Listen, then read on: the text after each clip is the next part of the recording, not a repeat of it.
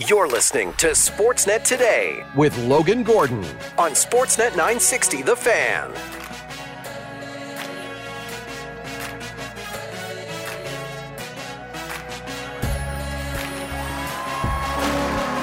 Oh, what a night in Nashville.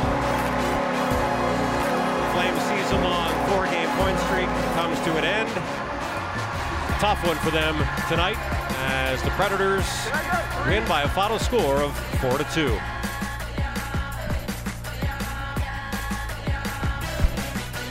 Not an ideal way for the win streak to come to an end for the Calgary Flames. They fall 4-2 at the hands of the Nashville Predators and now begin what could be a season-deciding portion of their schedule. Welcome into Sportsnet Today. Logan Gordon along with you. We are out of the studio today. We're usually in the Doug Lacey's Basement Systems downtown studios for our good friends at Doug Lacey's Basement Systems. That's where my outstanding producers Cam and Taylor are this afternoon.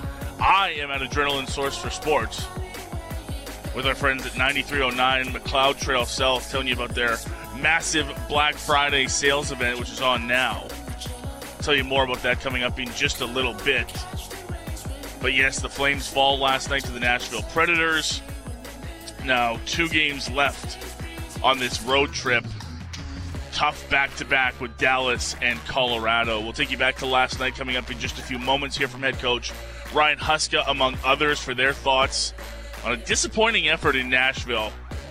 4-2 the final, but not sure the Flames ever brought their best against the Predators. So lots of Flames coverage coming up for you. Also on the program today, we'll hear from Adnan Virk. How about those rumors circling out of Toronto that Bo Bichette and the Jays maybe not long-term partners? After last year, you would have thought maybe that conversation would have circulated around Vladimir Guerrero Jr. We'll dive into it with Adnan Virk, MLB Network, NHL Network, and the Cinephile Podcast, joining us on Thursdays like he always does. Get his thoughts on that. Also, our pal Sam Cosentino from Sportsnet and Sportsnet.ca. He was on the desk last night, part of the 14 NHL games on the schedule. Let's get his thoughts. Tough loss for the Oilers in Carolina. He watched the Flames game as well, so lots to get to with Cause. As we roll on the program today, quick reminder, the fan feedback line is open to you. 960-960. Shoot us a text. Thoughts on the Flames' loss last night. We will talk about that play by Philip Forsberg that had Flames Twitter abuzz last night. Hand pass, no hand pass. Did he cover the puck with his glove? Is it a hockey play? Send in your thoughts. 960-960. Again, my outstanding producers Cam and Taylor along with me this afternoon.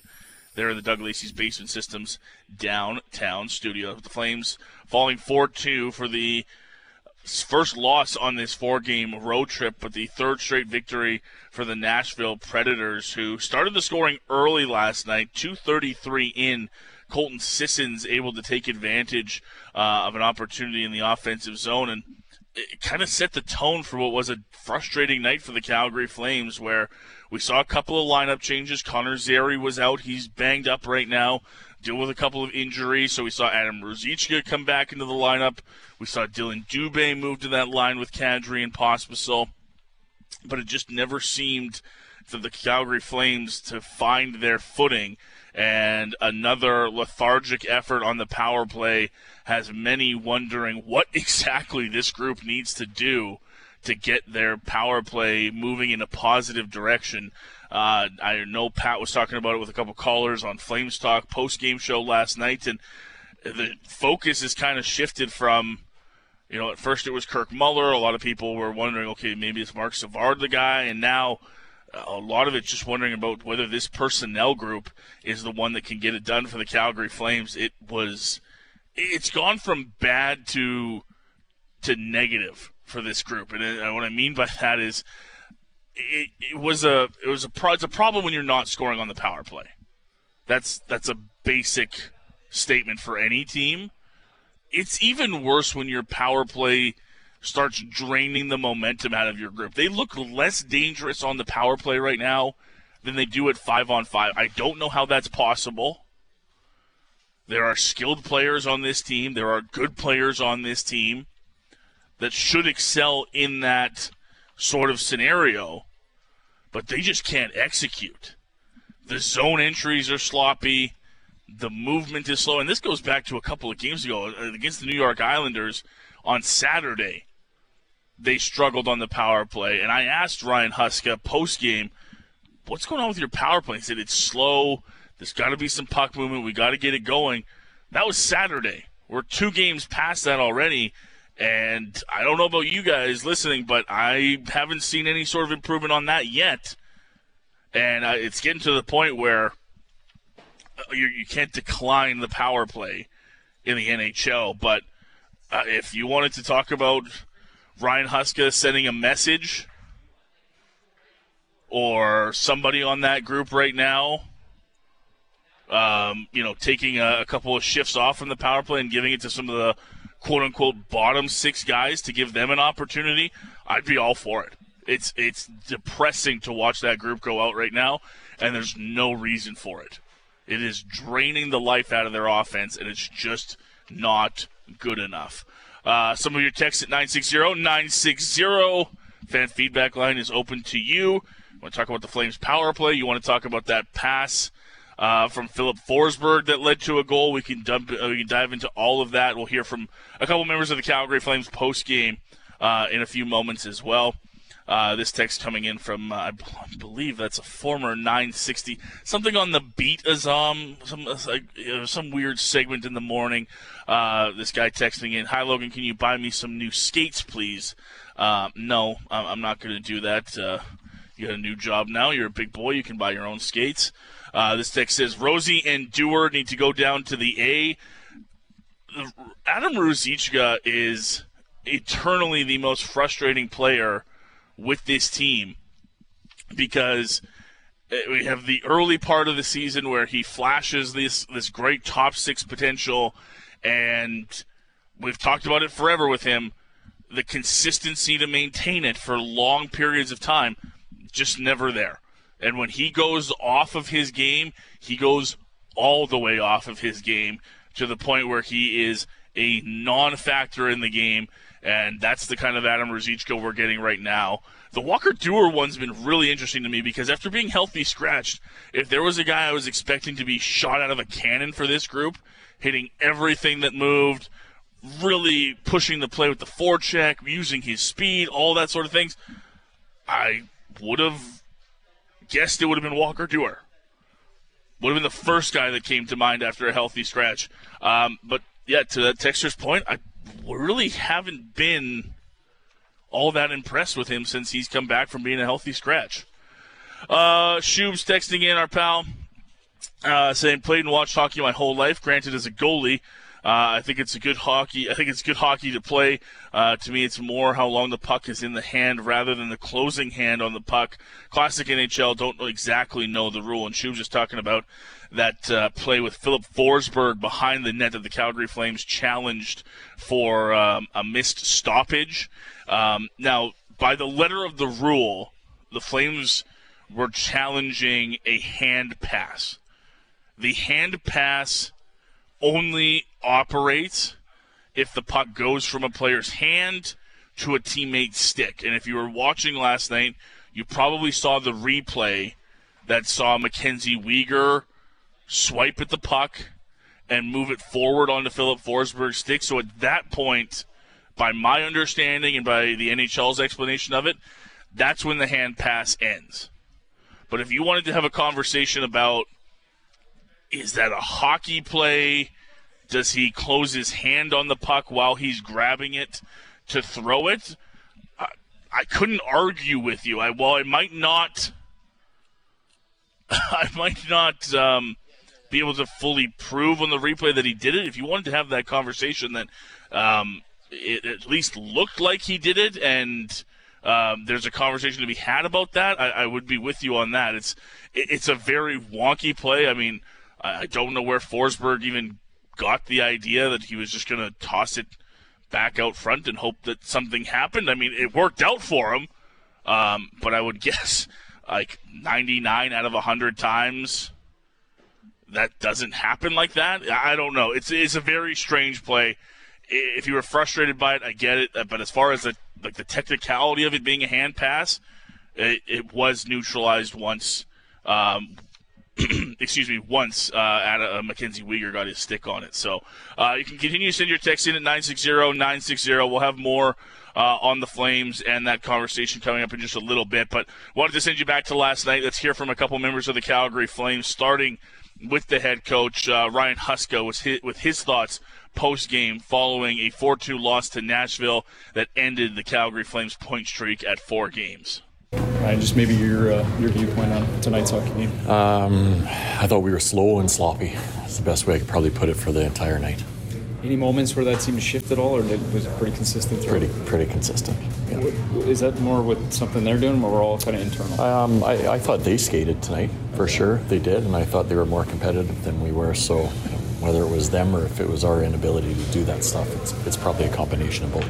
Did you get the sense that a guy like Gilbert was trying to drag you guys into the fight? Oh, sure. I mean, he's been out of the lineup for a bit, and that's the type of defenseman he is. And good on him for coming in and doing what he did. And I thought he was probably our best defenseman when you really look at the six as a whole tonight. So he did a really good job coming in like that and trying to get a little bit of emotion and engagement in the game. Is the throw and stick at the end almost symbolic of the frustration that was clearly being felt on that bench? Yeah, I don't. They know they didn't play well. So do we. But there's little times in the games where you don't have to do stuff like that either. I get it, but you don't have to do it. Yeah. I know we talked about what those moments as you just described with Dennis, but Zadorov stepping up for a teammate too. I mean, what does that mean to the group? Yeah, it's important for sure. I mean, that's your teammates, and you're always competing with the guy beside you. When you have guys that stand up for each other, it makes you feel that much better on the ice all the time. So it's something that we want our players to be like, for sure. It's the same around our net. We want guys to be hard in front of our net so our goalies don't get bumped or touched. All that stuff matters at the end of the day. Didn't come into play or help us the way we would have liked to see it tonight, but that stuff matters. Does this feel like a missed opportunity? You probably talked to him before the game about getting to 500 with a win tonight. Mm-hmm. Well, missed opportunity for sure. It's just the more disappointing is the way we played tonight, Eric. I think that was the part that they're probably not happy with and we're not happy with. Yeah. And it's a little out of character because you have been playing well up to we have been late. So it was a step back tonight, but now it's how you respond a lot of times, right? We talked about that a lot this year, so it's time to respond. Yeah. Okay. There you go, Flames head coach Ryan Huska following last night's loss to the Nashville Predators. And look, the question about Dennis Gilbert was an interesting one because I would have liked to have seen some of his other teammates with that same sort of emotion. I mean, I read that text earlier about Walker Duehr. I'm not saying you have to get in a fight, but that emotion level, that compete level, just not there from enough members of the Calgary Flames last night. Some of your text at 960-960. This text says, thank God the Flames didn't hire Savard as the head coach, which he thought he deserved. This power play is brutal. Mick says, Ruzicka would look good beside McDavid or Draisaitl. Vladar and Ruzicka for Dylan Holloway. Lars says, I thought Savard was supposed to be the savior of the power play. This text going back to the conversation about Philip Forsberg in that play. This one says, how can you not even place your hands over a puck on the ice without getting a penalty? Yet you can just grab the puck and toss it. Mark in Country Hills wants to know, is there any correlation between Sutter and Duehr? It's the only thing different I see this year. Walker, I don't know what... Walker Duehr started the season off like Walker Duehr. It just hasn't maintained at all this season, which has been very strange for a guy that's super consistent. This one says, would it count if he threw it in the net? Would it not count if he bounced it off the goalie's back and in the net? The hand pass should be called on the pass, not the success of getting it to a teammate. Mike in Okotoks says, Flames aren't successful doing the drop-back pass, zone entry on the power play. The dump and crash seems more successful and keeps the momentum going. This one says that wasn't a hockey play. He obviously tried to throw the puck over the net, batted in. When he missed, Weegar touched the puck and they scored. The missed call wasn't the hand pass. It was closing your hand on the puck. You can't stand behind the net and throw the puck over the net and then come around and try to alley-oop the puck. We need Father Pat out there reffing that one. That one from Coleman. And this text says, re-sign Zadorov as soon as you can. Let's head back to the Flames locker room from last night. Let's hear from defenseman Noah Hannafin. He also spoke following the loss to Nashville. Yeah, I think Chris just kind of laid it out, but maybe just kind of your thoughts on how tonight went. Yeah, I mean, it wasn't obviously our best game by any means. I didn't think I don't think we had a great start, and then it kind of carried over into the second. And just I think on both sides of the puck, we were a little sloppy and disconnected tonight, which is something we've been pretty good at as of late. So I think this is obviously a game you just got to learn from a little bit, take tomorrow, and then get ready for two big games coming up. Chris mentioned just that not being connected really slowed the game down for you guys. Is that fair that you felt slower tonight? Yeah, for sure. I mean, I think just our transition game. When we're fast in the neutral zone, that's when we're dangerous. We get a forecheck going, get some O-zone time. I think tonight we were just a little slow with it. The D weren't really too good on our gaps tonight, and I think our forwards were just a little stretched out, and we just weren't playing our game. So it's that's the result. Nice to see the boys stepping up for one another with the physicality and the fighting. Absolutely. I mean, that's huge. Just a big part of it, whether you're winning or losing games. That's stuff that matters and goes a long way. When you see guys like Z and Gibby, stepping up to the plate and answering the bell, that's good for the morale of the team, and that's something that was definitely noticed by us tonight. What about, I know it's still hard to look at the goaltender, but Jacob, obviously was pretty sensational back there. What did you make of just what he gave you through here tonight? Yeah, I mean, he's been a stud for us this year so far, and tonight's an example where he played really good, but we got to be a lot better in front of him, and he's doing it. When you get goaltending like that, we got to be better and create some more chances and give up a little bit less grade A chances. So, Marky's been great for us all year. Does it feel like a missed opportunity given how hard the schedule also gets, but also you could have got to 500? I mean, yeah, that was definitely a goal for us tonight coming into this game. We knew where we were at, and I think it's just one game at a time. We know we got a tough schedule here coming up with some good teams, but it's just one at a time. Take tomorrow, reset a little bit, look at what we did wrong tonight, get better at it, and go out and have a big game against Dallas. So that's all we can really control. There you go, Flames defenseman Noah Hannafin. Flames fall 4-2 at the hands of the Nashville Predators last night. Next up, tough back-to-back. They're into Dallas on Friday, following that up with a Saturday night matchup with the Colorado Avalanche. Lots to get to around the sporting world. We'll dive more into the Calgary Flames and your text more this afternoon, but it is American Thanksgiving south of the border, so any of our American friends listening or now here in Calgary, let's celebrate Happy Thanksgiving. That also means we got NFL football all day long. I can tell you they've wrapped up in Detroit, where the Packers walk into Detroit and upset the Lions 29-22 this afternoon. Green Bay puts up 20 points, 3 touchdowns, 1 defensive touchdown in the first quarter, and they upset Detroit. Jordan Love throws for 3 touchdown passes. Detroit has now lost 7 straight on Thanksgiving. Still to come in about 10 minutes' time. They'll kick off in Dallas. It's the Cowboys and the Commanders. And your Thursday night matchup tonight on American Thanksgiving, it's the 49ers and the Seahawks. Some other NHL stories to watch for. The Toronto Maple Leafs have placed John Klingberg on LTIR. Frank Saravelli, our NHL insider, tweeting out a little bit earlier that there's some worry out of Toronto that Klingberg's season may be done. We're going to try to figure out if it's going to take more rehab or it's going to be a surgery thing, but either way, he's been placed on LTIR and is not going to be with the club for the foreseeable future. And also some interesting stuff out of Chicago today. Corey Perry, not at Blackhawks practice for what they're calling an organizational decision. Haven't heard that one before. Heard a lot of terms around here, but organizational decision is a new one. Luke Richardson, their head coach, asked about it post-practice, was not getting into it.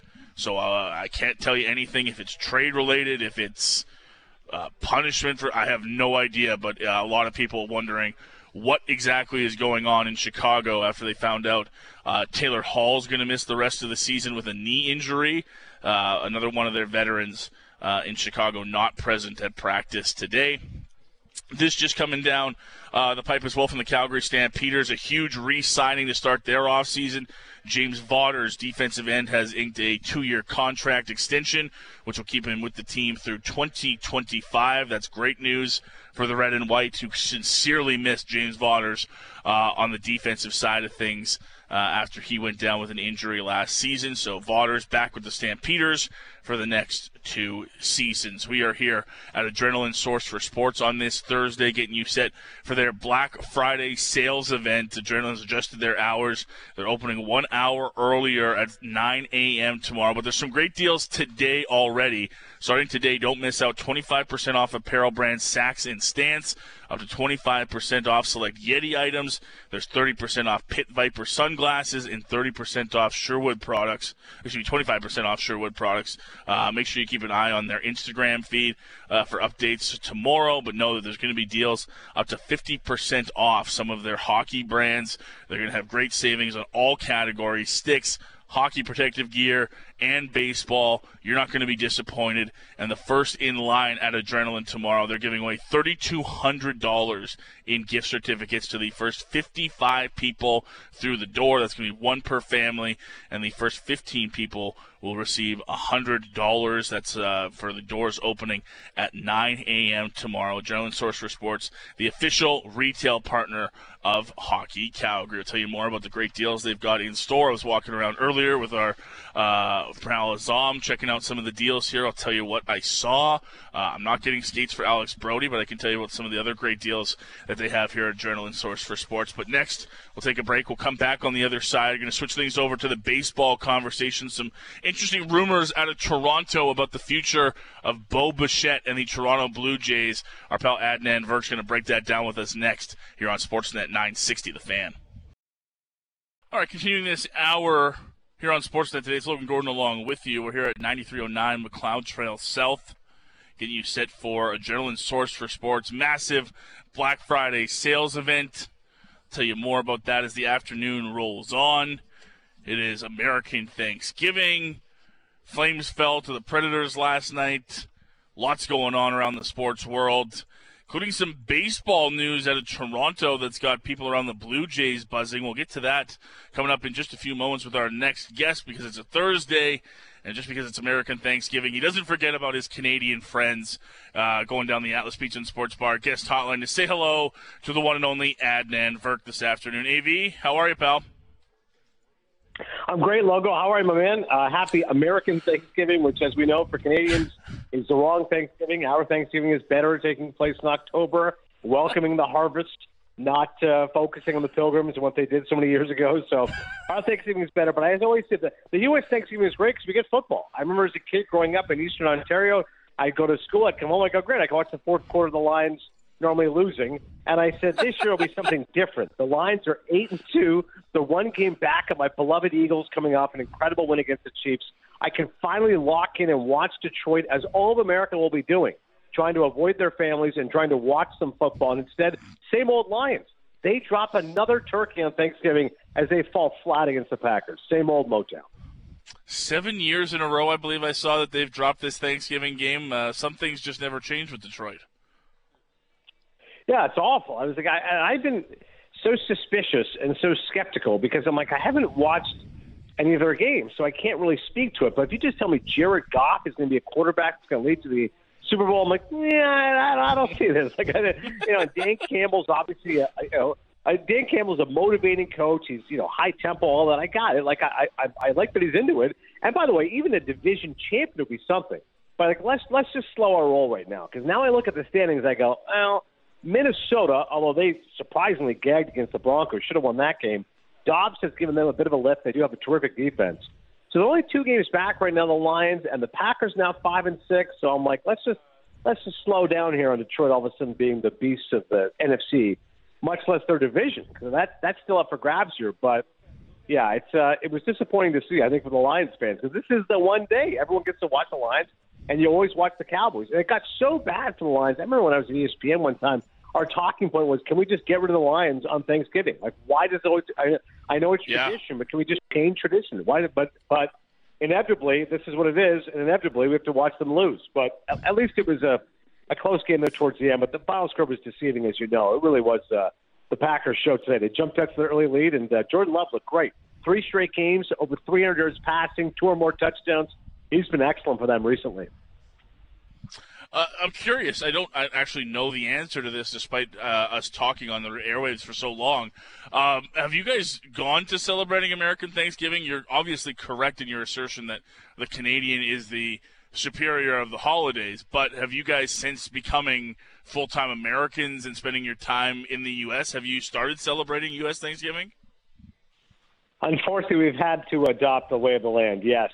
In October, for the real Thanksgiving, I'll at least have a turkey sandwich and, have some sort of celebration by myself. But, yeah, this is just easier because the kids are off from school, and obviously everyone's into it, the whole pageantry and such. So, yeah, we generally do this. Although this Thanksgiving is unique because my wife's actually out of town with her sister. So we did our Thanksgiving a little bit early. So we already had our turkey. The dark meat was great, a little bit of stuffing. And to be honest, Logan, I'm not crazy about the rest of the sides.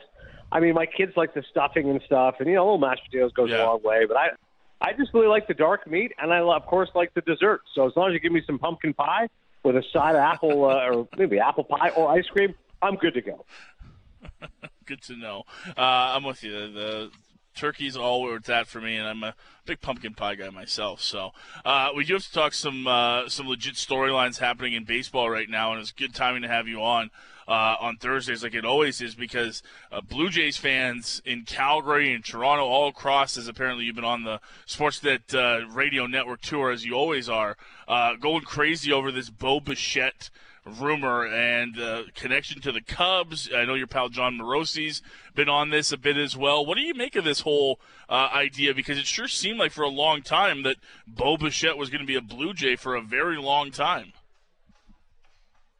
Yeah, this is a stunning story. I mean, if you said to me the Blue Jays are going to have some major changes this offseason, I would welcome that. I would say, okay, you've had a couple of years here of back-to-back playoff underachievers and unable to get out of the first round. That's very, very frustrating. But I would have thought the answer would then be trade Vladimir Guerrero Jr. He's the guy that you don't have signed to a major long-term deal. The clock is ticking. 2 years left of Vlad, and you can get a lot for him. He's a young player in his mid-20s who could be a star in this league for the next 10 years. And he's been a very good offensive player for the Jays, but hasn't been great with the exception of one season. So if you just said to me, hey, the Jays are going to put a star on the block, I'm like, well, obviously it's Vlad Jr. Then to see my buddy J.P. Morosi's story that, no, it's apparently Bo Bichette who's being dangled to the Cubs, I was flabbergasted. Now, it's one thing for a team to dangle a player and to make him available, and then they can always snatch him back. They're just saying, hey, we're just curious what the market might be like. But to even have that conversation with Bo Bichette, I was stunned because I thought he's going to be the linchpin of this team. He'll be the face of this franchise for years to come, and they bought out his arbitration-eligible years, so he's getting paid the next couple of years, a good salary, and then they can try to sign him to an 8-year, 10-year deal, whatever it is. But to start to say, well, let's see what the market is for Bo, I was genuinely surprised.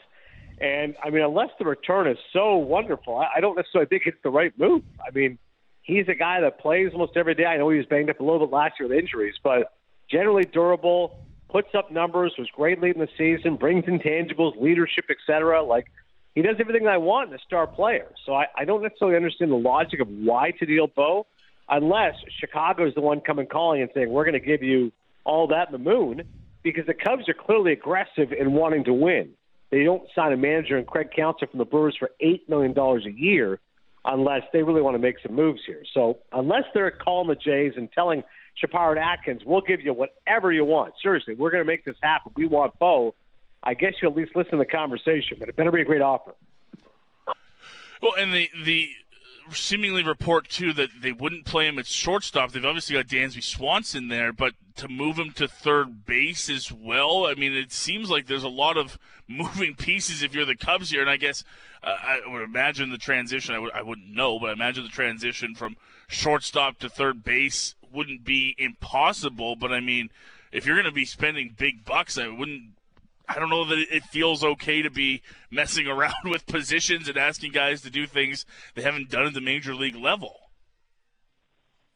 Completely agree. I mean, Swanson's been, I believe, a Gold Glover. I mean, he's terrific defensively. And even though this year with Chicago, his offensive numbers were down a little bit, and he was banged up. He plays really well at defense. I think I haven't looked at it, but generally I would think Swanson's the better defender at short. So you're right. You're going to make a move to get Bo and then say, hey, by the way, how do you feel about playing third base? I mean, most guys who play shortstop have a real love and aptitude for it and are very reluctant to go to a different position. There are exceptions. Fernando Tatis Jr., my man Nando, got moved from shortstop to right field and won a Gold Glove. Like, he was outstanding in right field because he's such a great athlete. But that's also a guy who just got dinged with a lengthy and very notorious PED suspension. So they really had no card to play when they signed Xander Bogaerts and said, all right, he's the shortstop, Machado's the third baseman, Ha-Seong Kim, who's a Gold Glover at second base, Nando, you're going to right, you're going to like it. There's nothing he could do. In the case of Bo, you're right. If the Cubs trade for him, the first words are, hey, how do you feel about third base? I don't know how he'd react to that. So there's definitely more to this story. And, again, my first thought as a Blue Jays fan, I don't want to see Bo go anywhere unless the offer is so stupendous that they can't say no. I wanted to dive into this extra layer that John Morosi put out there as well, because they've got the Cubs and the Jays sort of in this, I don't know if we're talking front runners, Verk, for Shohei Ohtani, but at least teams that we expect will have kicked the tires and probably talked to Ohtani's camp. And John makes an interesting point that, maybe a deal of this size could swing a camp like Ohtani's one way or another when looking at both of these franchises. Do you think it would be that kind of magnitude of a deal that, someone like Shohei Ohtani goes, hey, I was considering the Blue Jays, but now they've made this deal with the Cubs. I absolutely think I could go to Toronto. Is it that kind of deal we'd be talking about? Yeah, I mean, it's interesting. I think when it comes to Ohtani, and the story was Alden Gonzalez of ESPN, I think a week or two ago, was saying that Ohtani could be open to a short-term deal to higher AAV. So if we do the numbers on this, the rumors were 10 years for $500, 12 years for $550. That's generally the numbers we were hearing as far as the long-term contract. And for those numbers, you're looking at Dodgers, Giants, Mariners, maybe Rangers. I think that's it. Now, if also it becomes a short-term AAV, you go, well, hey, the Blue Jays could be interested, the Yankees could be interested, the Mets could be interested, the Braves could be interested. If it's 3 years, like 3 years, 180 makes sense to me, because you could say, well, $60 million a year, yeah, that's a lot. We'd like that AAV to be around 45 or 50, but hey, it's Ohtani. For 3 years, we'll overpay. And then all of a sudden, that does make things enticing. If you tell me the Blue Jays have a larger framework here, deal Bichette, but get back not only prospects but everyday impact players, and then make a crazy run at Ohtani in a short-term deal, well, then I love it. So, obviously these front offices are a lot smarter than me, and they're trying to play chess when everyone else is playing checkers. They're thinking 3 moves ahead. So if this is just one part of a larger strategy, then I'd love to see it, because I think just at face value, dealing Bo doesn't feel like a step forward. I have to watch that going forward. I know it had a lot of people around Toronto and anywhere there's Blue Jays fans sort of buzzing, because that was not a name we were expecting to be talking about in this offseason, and one that we'll definitely have to monitor going forward. We did see a deal happen between the Mariners and the D-backs. Arizona was pretty aggressive last season. We know the Jays and them made up for a trade last offseason, and obviously worked out pretty well for the Diamondbacks heading to the World Series. And now they make a big move back on Tuesday. They got Eugenio Suarez from the Mariners. Thoughts on the Diamondbacks being aggressive coming off of their World Series appearance? They're doing, because you win 84 games and nobody expects anything of you, and all of a sudden you make it to the World Series. Well, I think the first focus is let's try to do more. How do we get back to this process? And with a guy like Kevin Longoria, clearly was aged and, he's had a wonderful career, but wasn't able to have great production most recently. So you acquire Eugenio Suarez, and he's a guy who's had some good years in the past in the National League. I think with Seattle wasn't as strong as he was with Cincinnati, but he can put up some good power numbers. And with third baseman, it's one thing to pick it, but if you can offer some power at a corner infield position, that's someone that can be valued as well. So I think it's yet another sign that the NL West is going to be a real challenge. The Dodgers have won the division 10 of the last 11 years. San Francisco had that great year a couple years ago, 107 wins, and they're trying to get back and sign a major player like an Ohtani. They obviously whipped on Judge and Correa. But then there's the D-backs. They're like, hey, you know what? You don't want to give us any love? That's fine. By the way, we made the World Series. And then you got the Padres with all their collection of talent. Who knows what's going to happen? Maybe Juan Soto gets traded because they've got financial obligations. But I like the sign from Arizona. This is them saying, hey, we're not just a flash in the pan. We didn't just get lucky. We're a good team. We're going to add to that, and Suarez is a good pickup. And it's not like they're an old team either, Vert. Like, it's not just like a flash in the pan. I mean, I don't think it would be crazy to say, like you mentioned, they were an 84-team win last year. I think it would be crazy to sit there and think, okay, I could see the Diamondbacks trying to push to be a 90-win team and be back in the postseason next year. 100%. Like, when you look at their pitching staff, I love Zach Gallen, Merrill Kelly. Those guys are not like 37, 38. They're very much in the prime of their career, and you can supplement them with other starters, and their bullpen was just terrific. I mean, come postseason, Paul Sewald was great for them. Kevin Ginkel was fantastic. Those two guys in the 8th and 9th were absolutely shut down. Of course, Sewald came over from Seattle in that trade.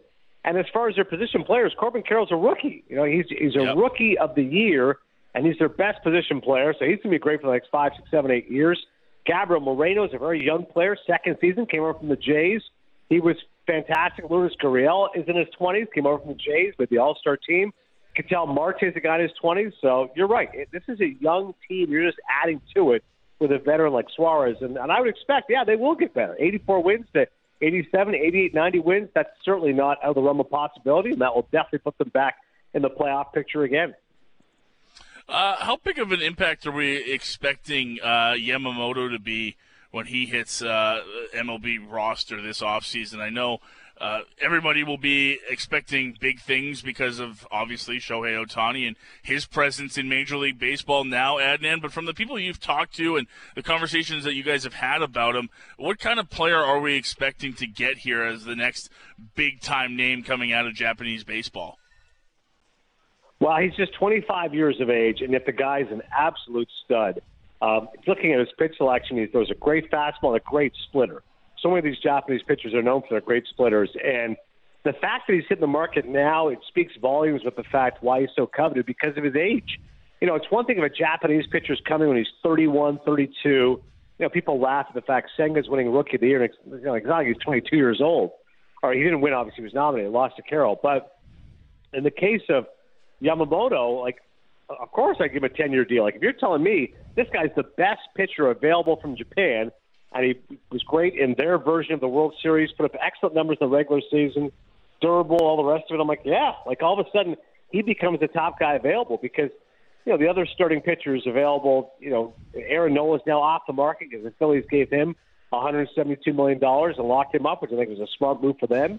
Hadn't inflated the ERA in the regular season, but great in the postseason and certainly well-liked and beloved by that franchise. So he's their number 2 next to Wheeler. So aside from that, there's not a ton of options available. Yamamoto really is the guy, unless you want to give $150 million to Blake Snell, who's coming up winning his second Cy Young Award. So Yamamoto is going to be getting, they're saying, could be $200 million, plus the posting fee, which is like $35 to $40 million. But as Steve Phillips said to me, my colleague and friend from MLB Network Radio, he goes, honestly, $35 million is a cup of coffee to Steve Cohen, the Mets owner.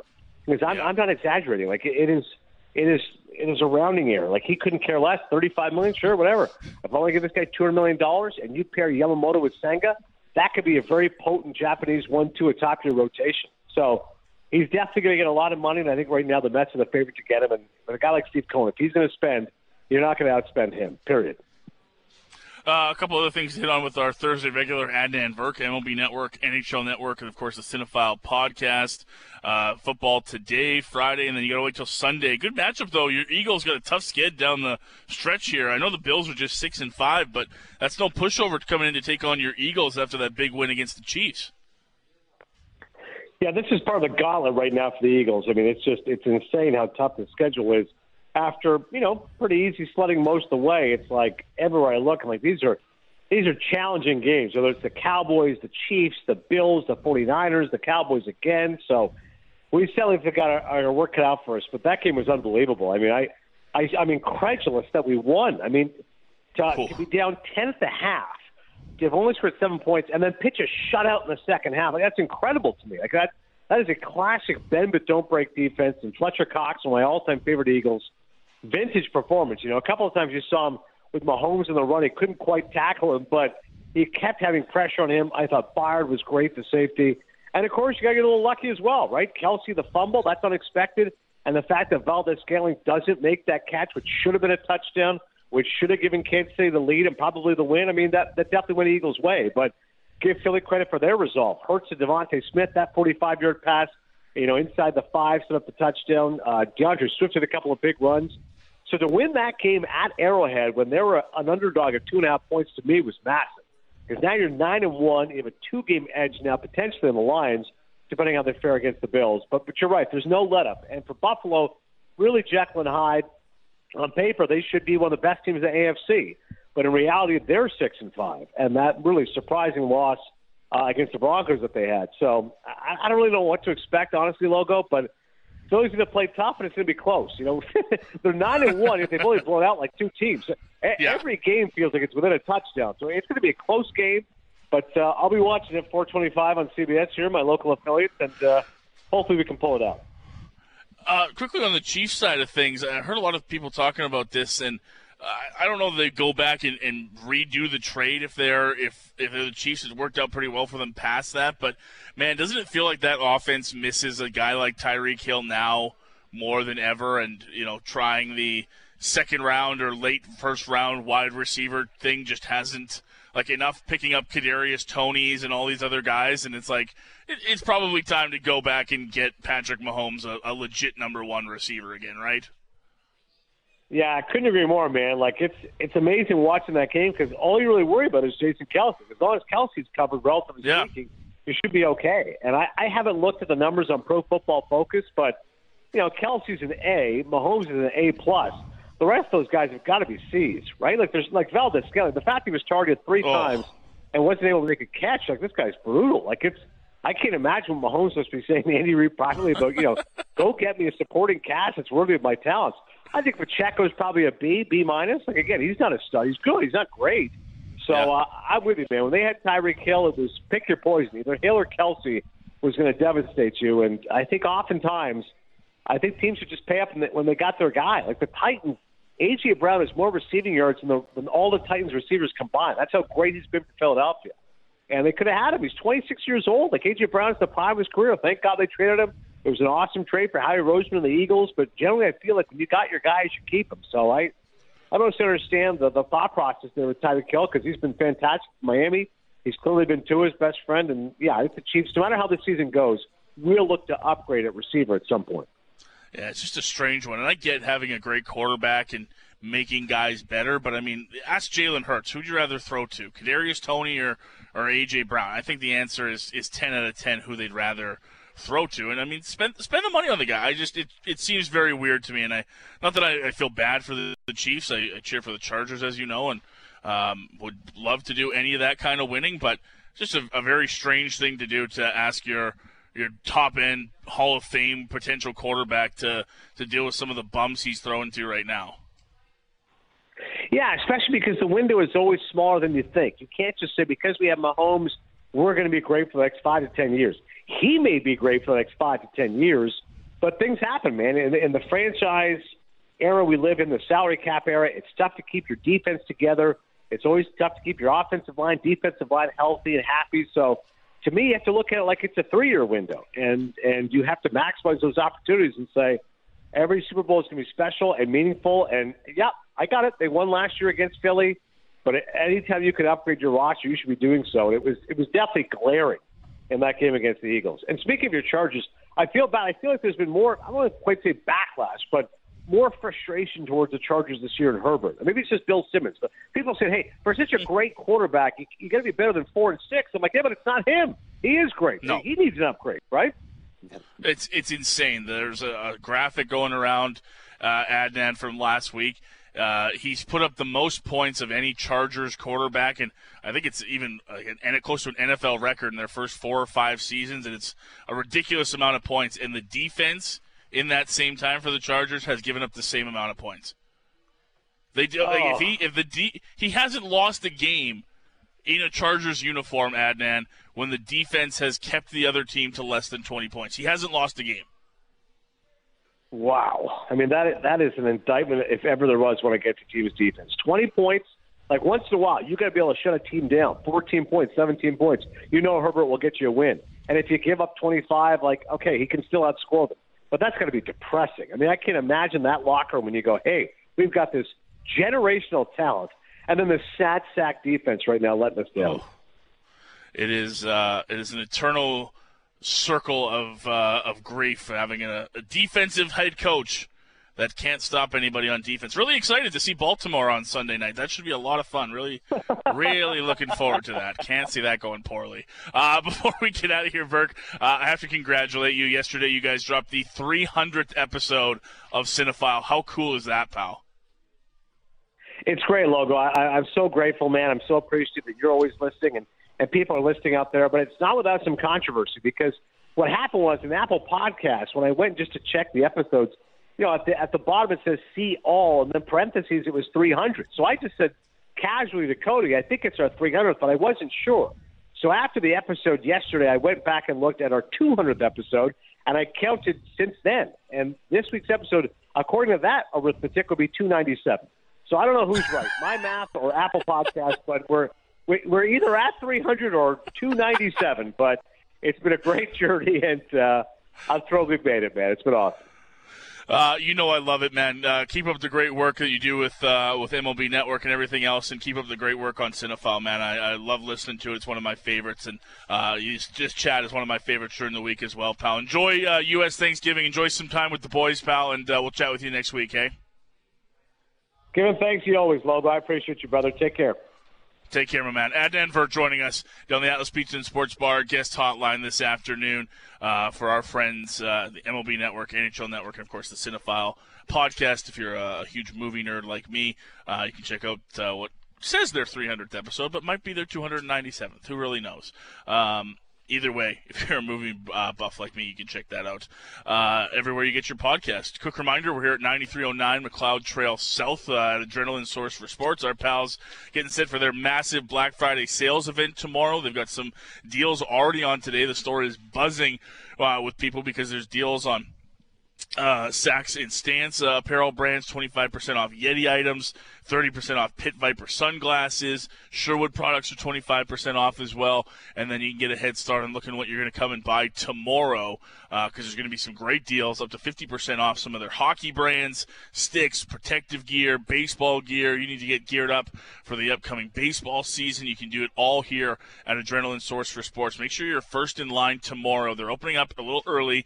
They're going to open up at 9 a.m. They're going to give away $3,200 in gift certificates to the first 55 people through the door. That's one per family, and the first 15 people will receive $100. So again, doors open at 9 a.m. here at Adrenaline Source for Sports, 9309 McLeod Trail South. If you come by, say hi. Zom is here as well. He'll show you around the store personally and help you with any purchases you need to make. And then Pat will be here later, the real star of the show that you want to see, and you can ask all of your Flames questions while he's live on the air.